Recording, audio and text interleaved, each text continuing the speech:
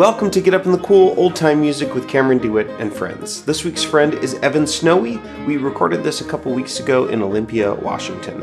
Just a quick announcement before we get started. If you go to CameronDeWitt.com/store, you can purchase a special holiday discount package of 4 banjo lessons from me for someone else or for yourself. Happy holidays. I put a link in the show notes. Let's play some banjo. Stick around afterwards to hear how to keep up with this week's guest, but first, here's my interview and jam with Evan Snoey. Enjoy.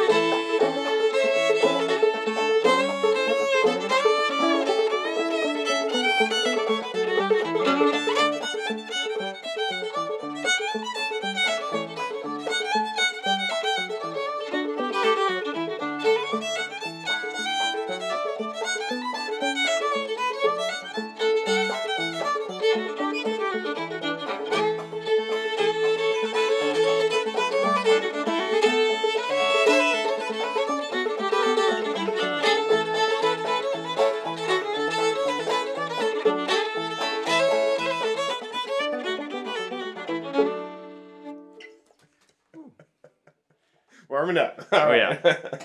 Evan Snoey, welcome to Get Up in the Cool. Thank you. It's a pleasure to be here. We are in the studio in the home of Ray and Alex and Laura. Laura, yes. We're about to rehearse for the Olympia Jamgrass Collective, which I think is a kind of thing that you're a little more familiar with. The Jamgrass? Yeah, the Jamgrass. Okay, yeah. I'm familiar with Olympia. Okay. As And the someone who doesn't live collective? here. And being a part of a collective, yeah. sure. I endeavor to do that as much as possible. The Jamgrass part, not so much. But that's why we're here. Yes. And I don't know why I'm here, but I'm here, and that's why we're here. Well, I think, I've heard a lot of things about... I've heard that you are a very good improviser and obviously a good banjo player, so I don't find any reason for you not to be here. Yeah, we'll see. You're just along for the ride. Yeah, I'm along for the ride. We met, I believe the first time we met was as part of another collective. Yes. We met on Vashon Island, I think. Yeah, it was there, yeah. And you rocked up to Vashon with a saxophone. Yes. And you're like, I'm here to play fiddle tunes on saxophone, Yeah. which I think we'll be doing a little bit later. Yes. Yeah. And I didn't even know that you played fiddle. I had just heard you play mandolin and saxophone. Yes. So Explain yourself. Where do you come from? How did you start playing old-time fiddle? Yeah. I started playing fiddle when I was 5. So my mom got me into music. I was in Suzuki, and I was like, I can't. After my first recital, I was like, I'm never doing this again. Okay. And she was a host of family dances in Seattle. She organized them, ran them. And so I would go to them, and I would see these fiddle players on stage playing for these dances. And I was like, I want to be like that. Like, I want to be on stage playing for dances. Okay, so you did like a Suzuki recital bad. Well, Not good for you. I don't even think I played. I was so scared to play in front of people at like 5 years old. I was like, I'm not ever doing Suzuki again. I don't want to be a part of this. But you did want to be on stage. I did. Playing for dances. If there were dancers. If there was dancers, yeah. So it's not the like being in front of people. It's like did you want like a more collaborative thing, or did you want less pressure on you observation wise? Like probably a little bit of both. I think like having that community of people there, like all in the same dance hall, and already feeling like I was maybe a little bit of a part of that because my mom ran all those things. Yeah. I was just like, that's what I want to do. Like, that is the music I like. Yeah. That's what I want to be up there with all those other people who are playing. So, yeah. So I started taking lessons with Stuart Williams, who was like a big dance fiddle player and old time player in the Northwest. And I got really into like Northwest old time music. Yeah. So what kind of dances did your mom organize? Were they just squares, or did you do contras and stuff like that as well? It was like a family dance. It was for like kids. It was for families. Yeah. So it was a lot of like really easy dances. A lot of times it was like Sherry Nevins or someone who knew a lot of dances that were easy dances, and so there was a mix of squares, contras, like kind of those like mixer dances where you go around and like flap your arms up and down. Yeah, and, good. Do a bunch of like clapping. Yeah, and, twirl around, all that kind of stuff. Yeah. So. Stuff that's like designed to make kids feel like they're playing as opposed to like dancing. Yes. Yeah. Exactly. Yeah. Yeah. Very good. Yeah. Yeah. And so you were already like participating in these dances like as a 5-year-old? Yeah, probably a little bit. Yeah. A little bit. Yeah. I liked dancing when I was a kid, and I think that was half the reason like I wanted to play. Right. Was because I was like, I like dancing, but I also would love to like be up there and like for people to, dance to my music. But not lightly row. No. Yeah. Yeah. Definitely not. Yeah. I think my grandma tried to entice me with like a Lego set. If I like went up and did the recital, and I was like, it's not worth it. Not worth it. You seem like a big Lego kid. I definitely was. And so it must have been like, well, that settles it. Well, but then that was the funny thing, is that after I like stopped doing Suzuki, I think I did Suzuki violin for maybe a month or two, like 3 months at most. Yeah. And then after that, my sister was also playing music. She was playing piano. She was playing classical piano, and I was like, oh, I want to do that as well. I want to, play piano like my sister's playing piano. Because she's older than me and she's cooler than me. I wanted to be like her. I was like, okay, so I'll start taking piano lessons. Yeah. And then I did those recitals. I had to do recitals for those. But she still kept giving me Lego sets. So I think that's like part of the reason why. So you had a source for Legos, though. I did. Yeah, I still had that reward coming, yeah. When you wanted to pivot to dance fiddling as opposed to doing Suzuki fiddling, what was the reaction to that? I think it was all good. I mean, my family was already in that community, and so it seemed pretty simple to just be like, oh, let's just send him over to this old time. I don't know anything about pedagogy that's like outside of classical or Suzuki classical. Like, what was your learning experience like taking lessons from a person who does dance fiddling specifically? I mean, it's all like learned by ear, and that was like the main thing that I found that to be. I think as a kid, I had some, I'd just been listening to music all the time, and I'd heard that music at the dances. Yeah. So I think it came pretty natural to me to learn by ear. And yeah, it was mostly by ear, and it wasn't like a lot of technique yet as a young kid. Like I think that was one thing, was like I just wanted to learn tunes, and were you like old time fiddling, pretty old, like scrunched up, like fiddle in the front, and that kind of stuff. He definitely told me not to do that. Yeah, and there's obviously not the best posture, but looking at those people on stage, like that's what I saw. It was like this old time thing. So I was Yeah. like, I'm gonna do that too.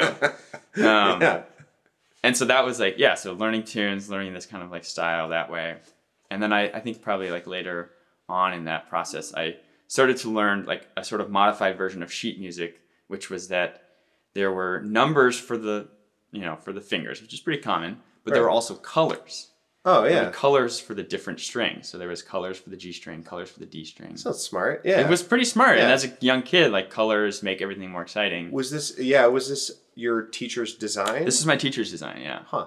Yeah, so he had come up with some of these charts for some of these tunes. Yeah. To help me like learn some of these, tougher tunes, I guess, How was he making these charts? I have no idea. But do they look handmade? No. They're all. He had some program. Like Fiddle tab. Fiddle tab or something, or he made it up, and so there was like all these different colored numbers and stuff on the sheet, and that was very exciting for like a 7-year-old or Yeah. I love that. Yeah, it's very funny. Yeah. I still go back and read some of them sometime. And I'm like, okay, yeah, it's coming back to me. So it sounds like you've had some like formalized trainings in music, just not for fiddle.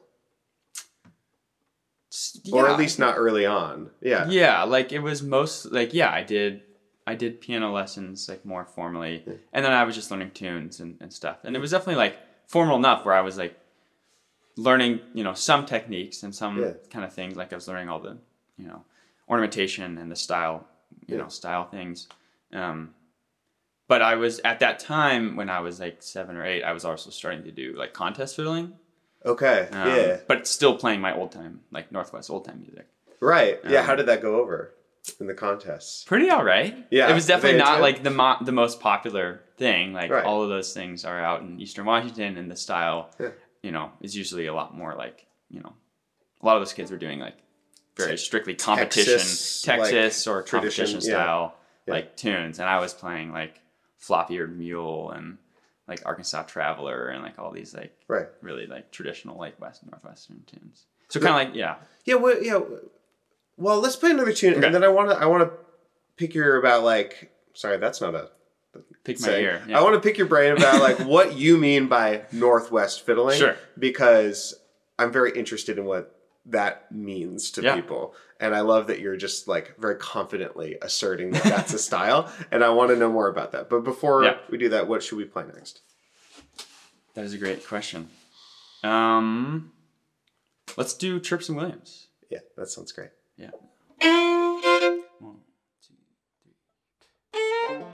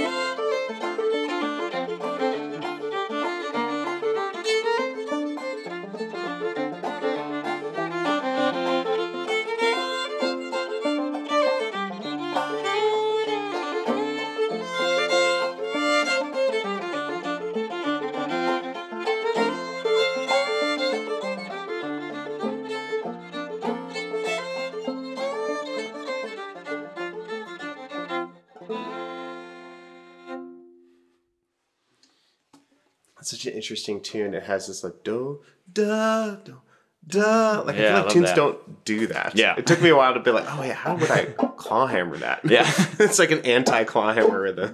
You gotta like reset your hand. Yeah. Yeah. Cool. Okay, Northwest Fiddling. Explain. Sure. What does that mean to you?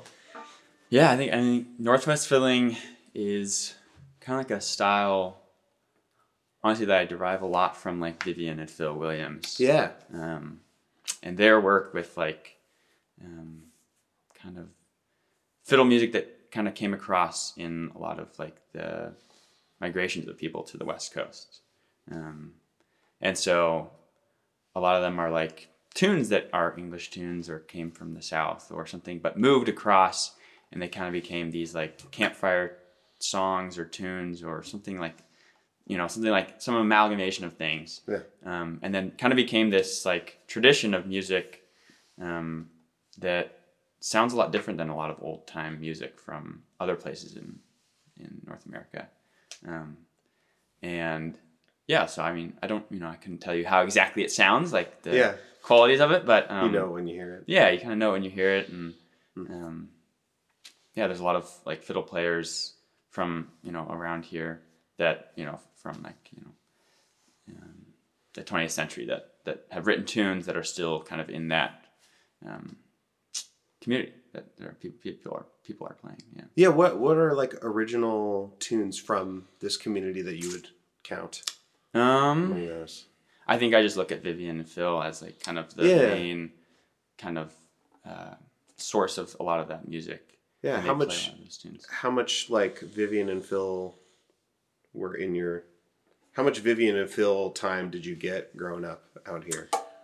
A decent amount, yeah. I mean, I never took lessons with them just like one-on-one, but I jammed with them a little bit, and at camps and stuff they would teach, and I would take lessons from them, like some of the Washington Fiddle Association camps and that kind of thing. Yeah. And learn tunes from them. And then like coming from like with Stuart Williams, who that Chirps Williams is actually named after. Oh, him. I didn't actually know that. that. Yeah. It's Chirp Smith and Stuart Williams are the two names that are. Oh, and Stuart is your teacher. My teacher, yeah. Okay. Yeah. Very good. Yeah. Cool. So that I was like, I never got to meet him. I just met Vivian. Yeah. Like really shortly before she died, and I had her on the show. I heard that. Yeah. So yeah, I forgot. I didn't make that connection when you were telling me. Great. Yeah. Lovely. So a lot of Stuart time. A lot of Stuart time, and he had a lot of, he played a lot with Vivian, and Vivian would play at those competitions that I would go to, and I would listen to her playing there, and a lot of the time I would be playing tunes that she had played in those same competitions. Yeah. In those contests. Huh. So that was really cool to kind of like have her as like this like older figure that was really keeping that tradition alive and playing at those contests, still doing her thing, sticking to like what she loves and what she played, and Did you like playing those contests growing up? That's a great question. Honestly, probably not. I kind of like probably hated it. Yeah, why did you do it? Bit. I think I did it because I like, other than the like dances and stuff, there was nothing really to like perform. No, I didn't have a lot of opportunities to perform other than those like family dances. Right. And my mom was really encouraging of me to like go out to these things and hear other people play. Right. Like that's like a big thing. Right. And because Vivian and Phil were always out there, and because Stuart would go with us, and I got to like play with some really cool people like that backed me up. Which is cool. Yeah, so got to go to Weezer and that kind of thing. Yeah, it gave you opportunities to make musical community, to hear more music, to perform more. But the contest itself, the like you being on the stage, not your favorite. Yeah, and honestly, I think at those, I wasn't like super scared of like being on stage. Yeah, I think it was just the like, I didn't want to be out there where I really didn't know a lot of those people because they came from like Central Washington or Eastern Washington. Yeah. There weren't a lot of like Seattle people or people from kind of the urban areas that were going out there and playing. So I had my like 5 people that I knew. Right. And like I would and I was young, so I was shy and stuff, but I enjoyed like playing on stage. Like I enjoyed hearing feedback for my playing, and just getting to like perform somewhere. Yeah. Yeah. I remember being super scared when I played at Weezer. I was like very that was like the biggest thing where you walk out and it's like, it feels like it's like pitch black and there's like a mic dropped from the ceiling and you feel like everyone is watching you and you can't see any of them. And right. Because it's completely blind, right? Yeah. So I've never competed because I don't really play fiddle that much enough to compete in anything. But my understanding is that, are you like in a black room by yourself, or can the audience see you and then the judges are isolated? And then everyone else can see you? Yeah, okay, but you can't see them because of stage lights? And maybe that was just what I thought when I was like 9 years old. And it felt like that. And I think after that experience I was like, okay, I don't know if I can do this again. Like it was just so scary. And I went out there, I like played some Scandinavian music, I dressed up and like competed in like a kind of different contests out there as well. But okay. Yeah. As like a just wait. You played Scandinavian music at Weezer. I did. Yeah. How did that go over? I dressed up. Yeah. I had the traditional like. You dressed in traditional Scandinavian garb and costume and how was that received? I think people were pretty into it. I don't think I placed very well in that little competition. Okay. But I think people are. I think in the Northwest, Scandinavian music is pretty well accepted. And I just didn't know that people were competing at Weezer with that. I don't think it's like a specific Scandinavian like contest, but there's kind of like a variety. I think it was like a variety contest. So you can kind of do anything. Like you can do different kinds of music, not just like contest style. Interesting. Yeah. So people were doing swing stuff and like Scandinavian stuff and all different kind of. Because I know that there's an eclectic bunch of musicians out there at Weezer, but I also know that it's this really strange event because it's so like decentralized. There's like the contest, but then there's like the festival. And then there's all these people who are there to do different things. And then, like, you can only use this shower if you're part of this camp, which I ran into the one time that I went, Yeah. Yeah, that's... Yeah. There's definitely, like, a divide between, like, the contest. Right. Fiddle people who are there for the contest, and then a lot of, like, the old-time people who are there just to kind of hang out and jam. And, Interesting. And, I would love to go back. It's a lot of great time. Well, should we play that Vivian Williams tune? Yeah. With this, like, pretty intense title that I had never heard before. Yes, let's do it. What's the tune? Gobbler's Knob. Gobbler's Knob. From Vivian. Yeah. And did she write this? She wrote it. Yeah. It's pretty interesting. Why did she call it that? I believe that she titled it after the... there's a kind of... I guess it's probably a ridge or a mountain or a fire... There's a fire lookout on Mount Rainier, on the side of Mount Rainier. Yeah. It's called Gobbler's Knob. Yeah. And I assume that she wrote it about that. I know that Gobbler's Knob is also where the... Pennsylvania, where the groundhog comes out and like looks at its shadow. Yeah, That's the town where that happens. It's called Gobbler's Knob. But more interesting about the tune, I think, is that it's played in second position. So it sounds just like the whole thing. The whole thing is played in second position, so it sounds almost like it's cross-tuned in C. Interesting. She used to do that at contests and things, and I think it sounds really cool. Yeah. Oh, cool. So it's a C tune. C tune? Okay, let me... no, I'm in C. But not there.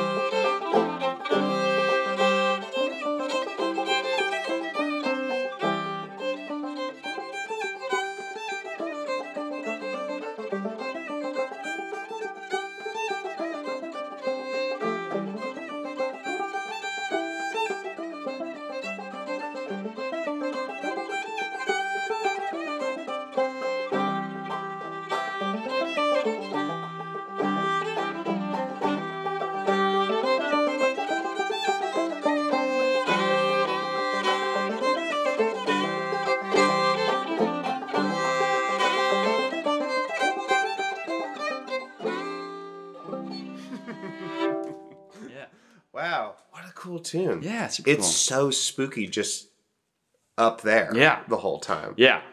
It's very fun. I don't actually know what second position is. What is that? Oh, second position. Yeah. That's a vocabulary word that old time musicians sometimes don't know. Not usually required to go there. What does it mean?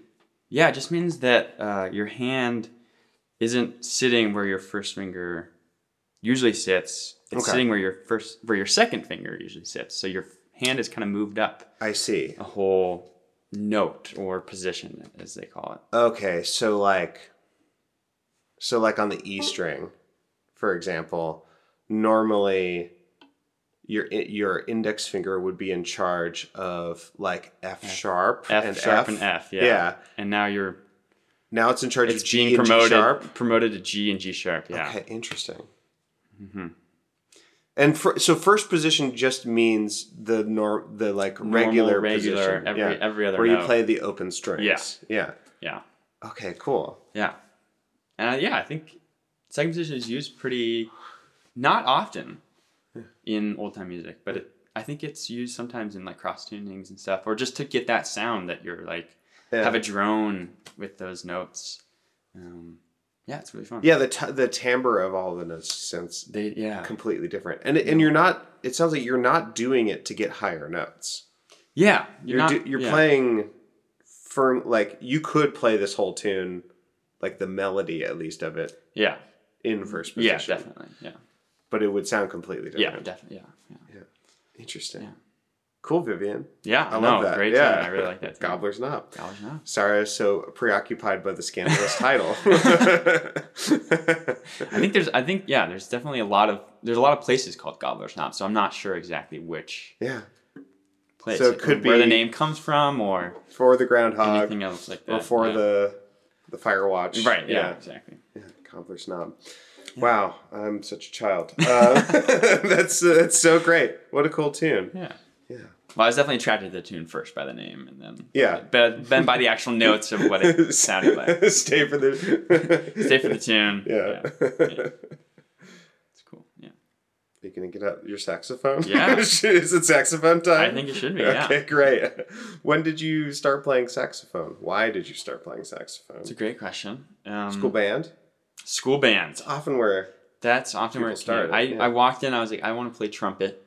Okay. My mom had played trumpet in college or high school. Yeah. And I was like, trumpet seems like the cool instrument to play.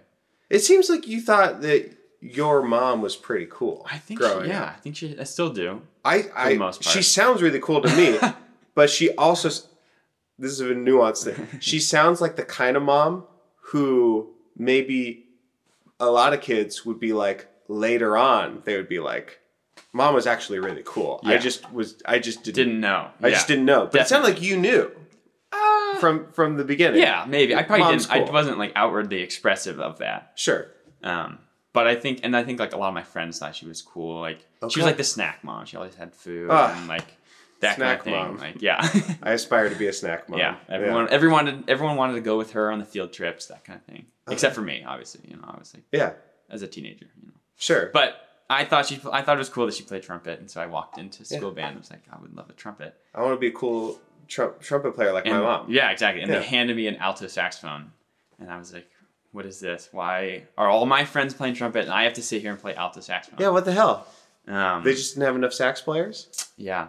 There was only like 5 people in the band, I think, so we had 3 trumpets and like a clarinet and a saxophone. So I was a saxophone player, and... Yeah, at that point, I was really interested in learning every instrument I could possibly have. So I was just like, I want to learn something. You're like, fine. I don't want to go back to the classical music on fiddle. I want to do some new instrument. And so I picked up the saxophone. How old? It's 3rd grade, so I was... Okay, So I was, what is that? I don't know what age that is, but... Me neither. Yeah. my son's in 3rd grade. He's about to turn 9. Yeah, I was just like 8 or 9. Yeah. And so I did that for 2 years or 3 years in elementary school, and then when I hit middle school, I joined this out of school jazz program in Seattle called Jazz Ed, and just I wanted to play something improvisatory and cool. Jazz was cool. Yeah. You know, I enjoyed that more than the like Jingle Bells or anything we were playing in Sure. school band. Yeah. So I was lucky enough to be able to do an out of school jazz band in middle school, and that's kind of where it took me, was the jazz route on saxophone. Yeah. Yeah. So just kept going on saxophone, and when did you start playing fiddle tunes on it? Not until a little while longer. What inspired you to do that? I think it was hearing people use the saxophone in that, like, was like good enough for me to be like, okay, I can do it as well. Hearing Chris Miller, play, like, big inspiration and friend of mine. And this is an alto, right? This is a tenor. Actually. This is a tenor. This is a tenor. I haven't seen them in a while. Yeah. Yeah. Okay. This is a tenor. Yeah. So you saw people playing. Yeah. So playing trad music on saxophone, and you're like, I should try to start doing that. Like, start blending that, because I was already starting to blend the jazz stuff with my stringed instruments. Yeah. And I was like, why not bring that over here? Yeah. And it's been a ton of fun. I've done some recordings, obviously, with the Vashon, and done some jamming. It's a lot of fun. And what are we gonna play when you're playing saxophone? I was thinking we would play Acorn Stomp. Okay. Yeah, this is the F. Is it a rag of a tune? It is definitely a rag. Okay. Let's do it.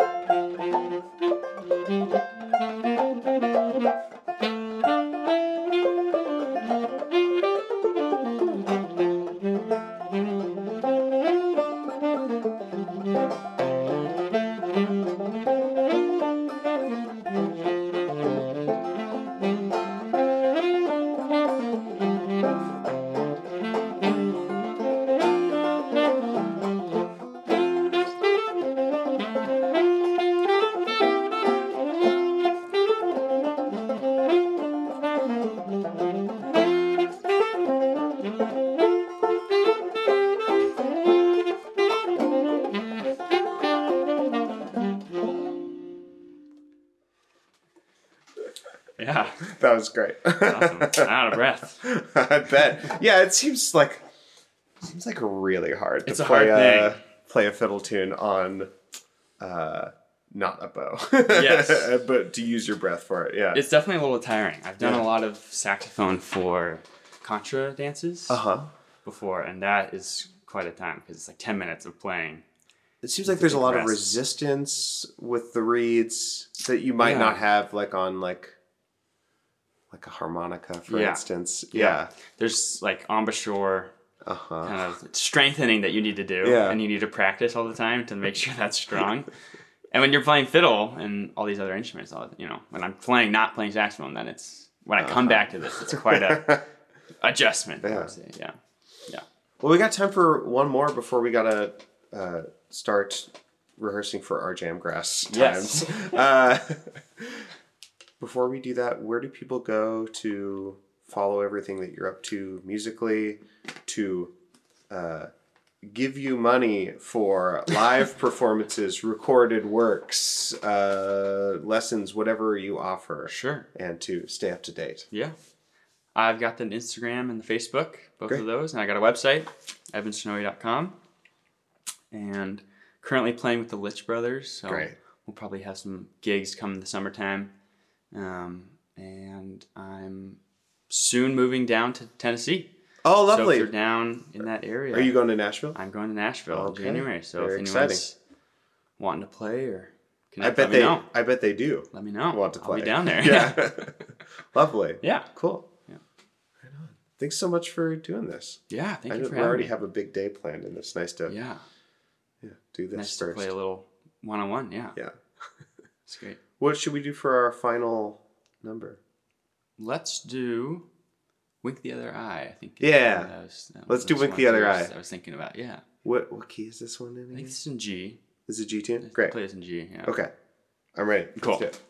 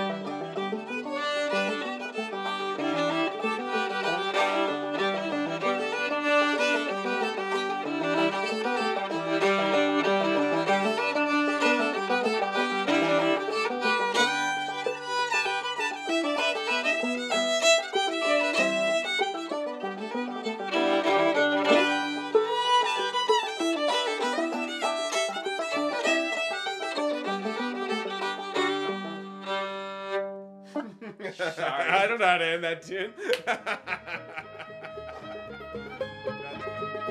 Visit evansnoey.com to see his tour dates and to purchase and stream his music. Check the episode title for spelling or just follow the link in the show notes. I also put links to his Instagram and Facebook there. Support this podcast at patreon.com/getupinthecool. That's also linked in the show notes, along with links to sign up for banjo lessons with me Then there's pitchforkbanjo.com, my clawhammer instructional video series, and CameronDewitt.com/store, where you can purchase my archived workshops.